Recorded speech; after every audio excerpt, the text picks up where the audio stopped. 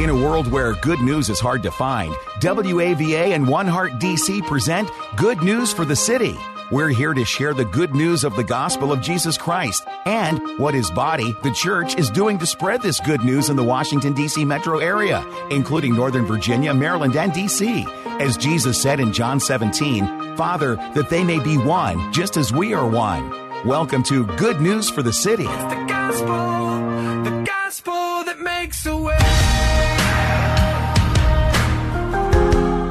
Greetings, folks, and welcome to Good News for the City, the radio broadcast ministry partnership between WAVA Radio and One Heart DC, right here on Life-Changing Talk Radio 105.1 FM, WAVA. My name is Dennis Williams. I'm Director of Ministry for WAVA Radio, and I want to welcome you to today's broadcast. Folks, Brian, just before we got on air, Brian prayed for us, and he asked the Lord to give us understanding. And because what's going on right now in Afghanistan and other places in the world, we don't always get. But listen to this proverb that kind of goes with that. Listen to these words from the Lord. Trust in the Lord with all your heart and do not lean on your own understanding. In all your ways, acknowledge Him and He will make your path straight. Folks, we're going to talk about veterans and Afghanistan veterans and refugees and many things today, but let me give you some statistics. At least 2,433 service members gave their lives in Afghanistan. Over 3,800 contractors and DoD civilians are dead. 47,000 Afghan citizens and roughly 66,000 Afghan military and police have died, and 1,144 Allied troops have perished. More than 30,000 service members and veterans of the post-9/11 conflicts have died by suicide, more than 4 times the number of combat deaths. Wow. With the help of our allies, the Taliban was overthrown shortly after the September 11th attacks in 2001. Here we are 20 years later, and the Taliban controls Afghanistan again. The pain and confusion of this war and its bitter end can leave us wondering is there really a God? And if there truly is He in control? Well, guess what? We know the good news, that Jesus has triumphed over evil, that He is coming back for those who believe, and He will wipe away every tear from their eyes. There shall be no more death, nor sorrow, nor crying. There shall be no more pain. The former things have passed away. Wow. That's some powerful, powerful stuff. We want to talk about that. And of course, to get us going, to get us started, here to get us going today, to introduce our guest for the day is my good friend, my co-host of Good News for the City, Pastor Brian Bale, Senior Pastor of Christian Fellowship Church in Ashburn, Virginia. Hey, buddy, good to see you, man. God bless you. Thank you, my friend. You know, there's really not anyone that I personally know. I'm sure there are some out there, certainly in the Washington metro area, but probably not a lot, who don't know someone personally who've been impacted through what has happened in Afghanistan, whether it's a civilian contractor, whether it is a family member, or whether it's they themselves have served and done so much. And in the midst of all that is going on, there is grief without a doubt. But there's this moment that I often mention when I find myself at a place to talk with people at the end of life that talks about this, is that we do not grieve as people without hope. Amen. And this is an appropriate time to say that again. Grief is here, and it's real, and it's strong, and it's powerful. But because of the good news of who Jesus is and what He's done through the cross and His resurrection for sin, death, and the grave, we do not grieve without hope. And so we want to talk about some difficult things today, but we also want to talk about the hope that we can provide through the help of Jesus Christ to so many people who are going through this. And our guest in studio today is Stephen Rodriguez. He's a managing partner of One Defense and investor at Refinery Ventures. And Dennis, much like many of our guests, I could spend the next 3 or 4 minutes giving their bio because they are much more distinguished than you and I are. So let me just say, he's got a whole lot of background and a whole lot of areas in the capacity of U.S. intelligence, game theory, Department of Defense, Department of Homeland Security, and over and over and on. One of my favorite things is he was a lead architect for something called Thor's Hammer. And anyone who's a Marvel fan gets that reference, but I don't think it has to do with the exact same thing. But currently, he serves as a board director or a board advisor of 10 venture-backed companies. He's also the senior advisor of the Atlantic Council and a life member of the Council on Foreign Relations. He received a bachelor's degree from Texas A&M, a master's of arts degree from Georgetown University School of Foreign Service. He is published in Foreign Policy, War on the Rocks, National Review, and Real Clear Defense. He resides in Washington, D.C. with his wife, Laura. She's also a venture capitalist with Bulldog Innovation Group, and they have 3 children, Fletcher, Violet, and Pierce. And thanks again for joining us, Stephen. Brian, it's kind of a shame that he didn't get to go to very good schools, man. Yeah, he just went to, come on. What a shame. Exactly. Stephen, bless your heart, buddy. Longtime listeners, Stephen, are going to know that this is where Dennis usually plugs Emory University, where he went. That's a different story. Well, as we like to say that Emory is the Texas A&M of Georgia. Well, there you go. See, you're now officially. God bless your heart, man. God bless your heart. Well, Stephen, none of us have been at a lack of information from news outlets about what's happening in Afghanistan. But sometimes what we hear on the news isn't so accurate. And I recognize some people may even look at us here at Good News of the City as being the news. But the news that we are is about the gospel. So for people who may not be fully caught up, could you just give us a quick summary of what's happened in Afghanistan? Well, it's great to be on the show. I'd like to thank my longtime mentor and good friend, Howie Levin, who runs One Heart DC. He is truly a patriot and also a huge, huge blessing to this entire region. And I'd like to thank him for introducing me to you guys.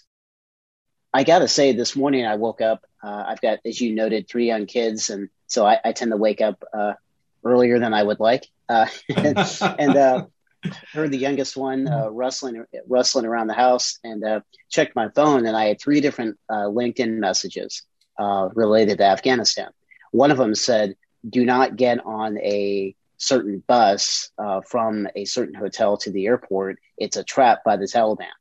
Another one said, would you be interested in funding or paying or not investing, but donating to a flight? Another one said, "I have a flight on the tarmac ready to go. Do you know any families?" And in some ways, it kind of encapsulated the frustration, confusion, if I'm being honest, the outright anger that so many of us feel towards what's happening in a country that has dominated most of our lives since 2001. I started my career here in DC on July 9th, 2001. Back when Northern Virginia felt pretty sleepy, and of course a couple months later, 9/11 happened, and it changed everything. I think the events on the ground right now, Brian, are chaotic, and that when things are chaotic in our personal lives, and certainly around the country, around the world, it's a good time to kind of take a moment. In the military, they say take a knee and contemplate what's actually happening and what's going on. And right now, the situation as it stands is we are trying to evacuate a number of American citizens. Well over 1,000 at least that we know of. In addition to, honestly, I'd say it's well north of 100,000 that have not even been evacuated yet from the airport.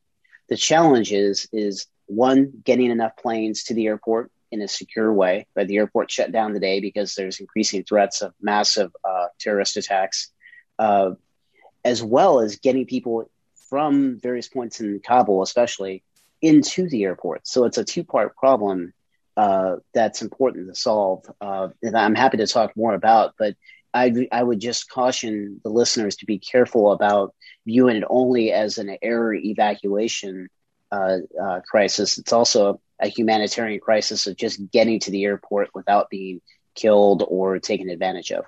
Yeah. I think there's oftentimes when we look at something from an earthly perspective and we think to ourselves, how in the world A, did this happen? And B, can it be, I don't necessarily like this term, but I'm going to use it anyway. How can it be salvaged? Or maybe a better term, how can it be redeemed? Because so many have given so much already for it. And so that's a reminder when we often talk about in this show that we put our hope not in chariots or horses, but we put our trust in the name of the Lord our God. And he's able to do more than we can ask or imagine. But certainly God uses humans. God uses people. And so I'm sure that we could spend a lot of time talking about the tactical aspects in that, but I really want to make a shift if I can. You mentioned already, since, many people, there are generations of men and women, who have dedicated their lives over the last 20 years. 20 years ago, Dennis and I both looked younger, right? And maybe even better. I mean, there's a lot of changes. We all remember where we were if we were alive and cognizant on that day on 9/11 in 2001. It changed everything. And it began to change the identity of people, both in our country and around the world. And talk about how an individual who's spent the last 20 years of their life focusing in this area, or so much of their life and identity has been shaped by this. And now over these last seemingly months or so, it seems there's a whole lot that Jesus might be doing that we don't understand or notice. It seems that a lot of that just is unraveled and seems to be for naught. Talk about how they might be feeling right now.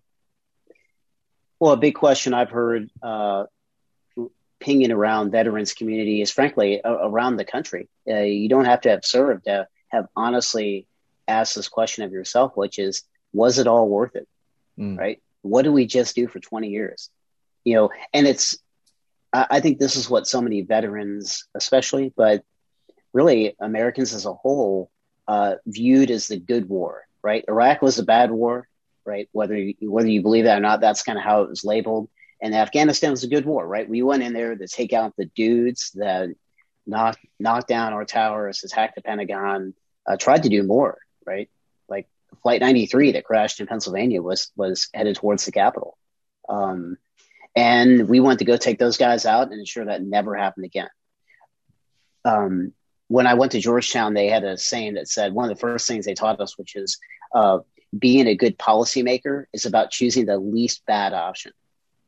So in the news media, there's this kind of perception in the general public that, people are stupid and there was a good option and they were just too dumb to understand it. Well, I mean, usually, regardless of what party you support or agree with, like, they're generally pretty cognizant of most options. They just chose, what they viewed as the least bad option. Now you can disagree with that choice, but usually what I try to look for is the logic behind that. And I think that's what people are really struggling with right now, is the feeling that your earlier question about where do we go from here, is this salvageable? I mean, right now it doesn't look very good, Brian.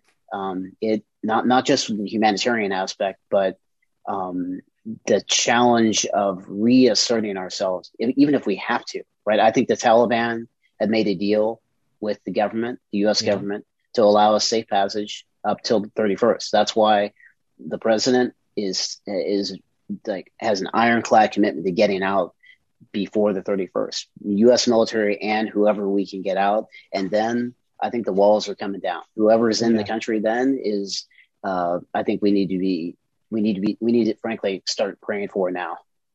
So, one of the things that you just mentioned is choosing from the least bad option. And while this may not be a great analogy, if the last 18 to 20 months of COVID has taught our country anything, is sometimes you're choosing the best of two bad options. And I know as a leader, I know as someone who certainly never dealt with what we're talking about here, but dealt with my own things. There's nothing more that would make me struggle when I realize that there is no good choice. And that, in fact, in a decision that I make, number one, I know that people aren't going to like it. They're going to get hurt. But, I'm trying to hear from God that, like, this is a better of those options. And so there's a lot of struggle. There's a lot of difficulty that comes out of it. In fact, what can happen many times is we become people from our hurt and from our pain, and our pain is real. Our hurt is real, that we begin to finger point a lot. And it's a very natural reaction. And I think there is a time and there is a place for looking at what has happened, what is happening, and to look at that. But now, as believers in Christ, how do we live in a way and act in a way to have conversations that not only deal with the reality of what's going on, but also honors God and helps move forward, if possible, toward a sense of healing? Well, I think we have to start understanding where we were placing our trust to begin with. The proverb that Dennis mentioned at the outset, has always been a favorite of mine. Not because it's very popular, but because, man, like I'm like the blind, the broken clock that is right twice a day, right? I tend to stumble into things, usually what God's trying to show me, despite myself. Yeah. And I think whether it's Afghanistan, leading a church, or trying to lead our families, I think it's very, very difficult for us to rely on the Lord and really have our heads up enough, not being buried in the sand, but up enough and looking around to be aware of what God's doing in our lives, what God's doing in our city, and what God's doing in the country and the world. And I think Afghanistan is very, very difficult because a lot of us thought, one of the great things that I believe personally makes our country great is I'm a big believer in what you might have heard called as American exceptionalism. I do believe that our country, whether you're an atheist or you're the most, you're in the belt buckle of the Bible Belt in the South, I believe that, our country is unique and different politically, as well as the nature of its people. Not that we're more special than a German or a Greek or a Chinese person, but we have the opportunity because of our political makeup, our government, and our economy to really help other people who can't help themselves internationally. And so I think what's so hard for so many people, to your point, is when you see such a catastrophic failure, and that's how I would characterize it in Afghanistan. It wasn't going well. Public polling, as the president said, showed that the country, most Americans wanted to get out of Afghanistan, but the data also showed that most Americans had forgotten we were even in there to begin with. There's a lot of things in there, that we don't understand, right? To paraphrase a version of something C.S. Lewis said, we all think forgiveness is a good idea or a lovely idea until we have something to forgive. To put it to Proverbs chapter 3, we all think leaning not on our own understanding is a lovely idea until we're put in a place that we don't understand. Right. And how do we do that? And there's still so much in this that we don't understand. I do want to take for a moment, though, to talk specifically about how we can be people who, the people around us. Right. So, again, there's probably a whole lot of conversation we have about how we could affect, what's happening on the other side of the world. But many of us don't have to go to the other side of the world to make an impact. We can go right door to our next door neighbor, someone else we're in church with, or someone we work with who's doing that. How are some practical ways that you would advise that our listeners would engage with people who are dealing with the hurt and the pain, not from an abstract way, but from a very real personal way of what's happened? What would you encourage them to do, and maybe even not do? Well, practical ways involve us actually thinking about what we're doing, right? So I think with veterans, with anyone who's grieving in this situation, Brian, this as a pastor, the first thing you have to do is actually see the person, right?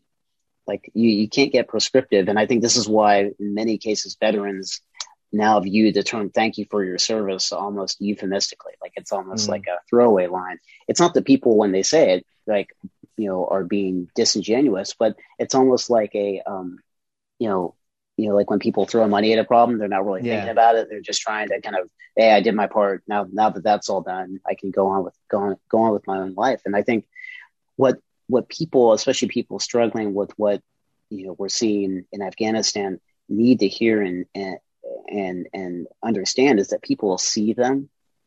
There are no right answers. There are no cliches I can give you or any of the listeners of things to say. But I think the biggest thing is people just want someone to talk to. I just got back from California on a flight, and on the plane, I had the luxury of being able to actively text with people. And I texted with a friend of mine who was a member of he was an Army Green Beret and spent years in Iraq and Afghanistan. And he told me that he had a conversation with a Vietnam veteran, and they started talking about what they were seeing in Afghanistan. He said both of them burst into tears. And it dawned on me, I was like, you know what? People just need someone to talk to. And there's no resource in terms of like, hey, go to this website and donate, or go to this website.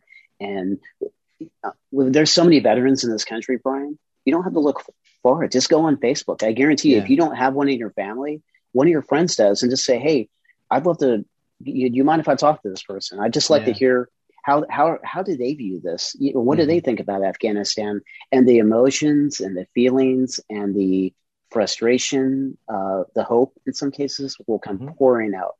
Yeah. There's some good parts and some bad parts in the book of Job and Job's friends. The best part is when they showed up in his pain and just sat there and listened. Yeah. And then they create some problems. But I think there's some good examples in there for us that sometimes they would just sit, listen not to respond, listen to understand, listen to hear, and those sort of things. This Afghanistan scenario is such a large one. We've actually done a show already about how to help refugees, because we have that issue as well. And to remind the listeners of that show, you can go to the link oneheartdc.org/Afghans. That's /Afghans at oneheartdc.org. Find out more. You can even go to one of the government websites they set up. It's at .acf.hhs.gov. And there's a whole lot of things behind it that are mapped there, but we're hopefully going to have that connected to our podcast because we don't want to forget them as well in that. But we really are just kind of focusing here on this side of the water and the impact that it's having today on this show. And so in the last several minutes or so, obviously you've given some very practical ways. Just sit down and listen, just reach out in that way. What would you give as a word of encouragement? Our listeners need encouragement. What would you speak into their lives, whether they're a veteran, connected to a veteran, or there's someone who just, I don't understand where they're, how would you encourage them today? I think to remind them, much like the proverb says, that God's not only in control, God is also sovereign. And when we talk about the sovereignty of the Lord, what that means is not just that, it's not just a Jesus take the wheel scenario. It's really saying and understanding that the Lord has a reason and a purpose for everything. Nothing catches him, to include a surprise withdrawal from Afghanistan. Nothing catches him off guard. And while we are exposed to the feelings of loss and pain and suffering that come from these worldly events, the Lord is able to shake that. He gives us free will, right, to live our lives, right? We're not robots. But the Lord is able to shake those circumstances, even, the Taliban taking over again. I can't believe we're saying this, right? That 20 years later, right? The Taliban are taking over Afghanistan. The Lord is going to use that for his purposes and for his glory. Yeah. There's that verse that we often talk about in Romans chapter 8 that I don't use this disparagingly or even tritely, but I often joke about it and call it the lemonade out of lemons verse.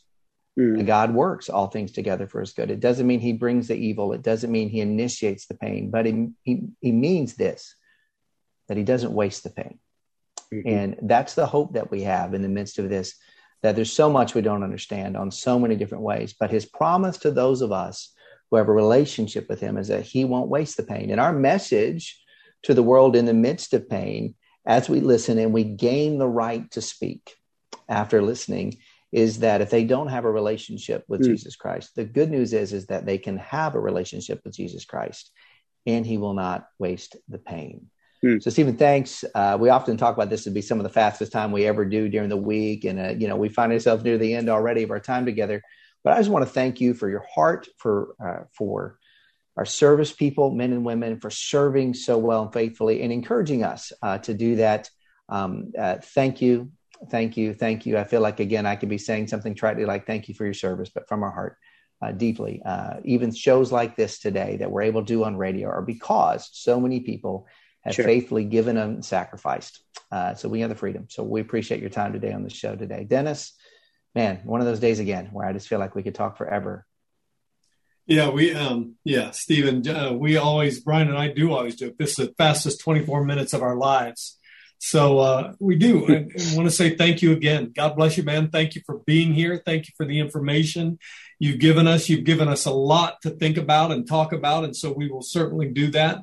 Folks, if you want more information, please go to goodnewsforthecity.com. That's goodnewsforthecity.com. You can listen to the show again. You can get in contact I can get you in contact. Brian and I can get you in contact with Stephen, and I'm sure he can give you some resources and help you even more. You can always call me at the radio station, 703-807-2266. That's 703-807-2266. Hey, folks, thank you all. Thank you for joining us today. We'll see you again next week. And remember, it's the gospel that makes the way.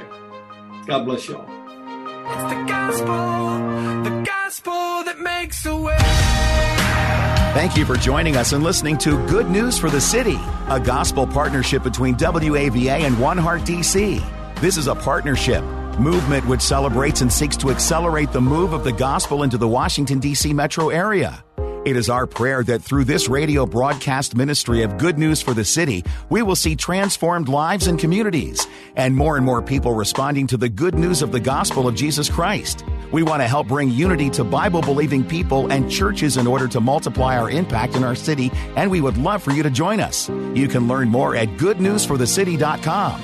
That's goodnewsforthecity.com. Or you can go to WAVA.com, keyword good news. Or you can call us at 703-807-2266. 703-807-2266. And remember, it's the gospel that makes a way.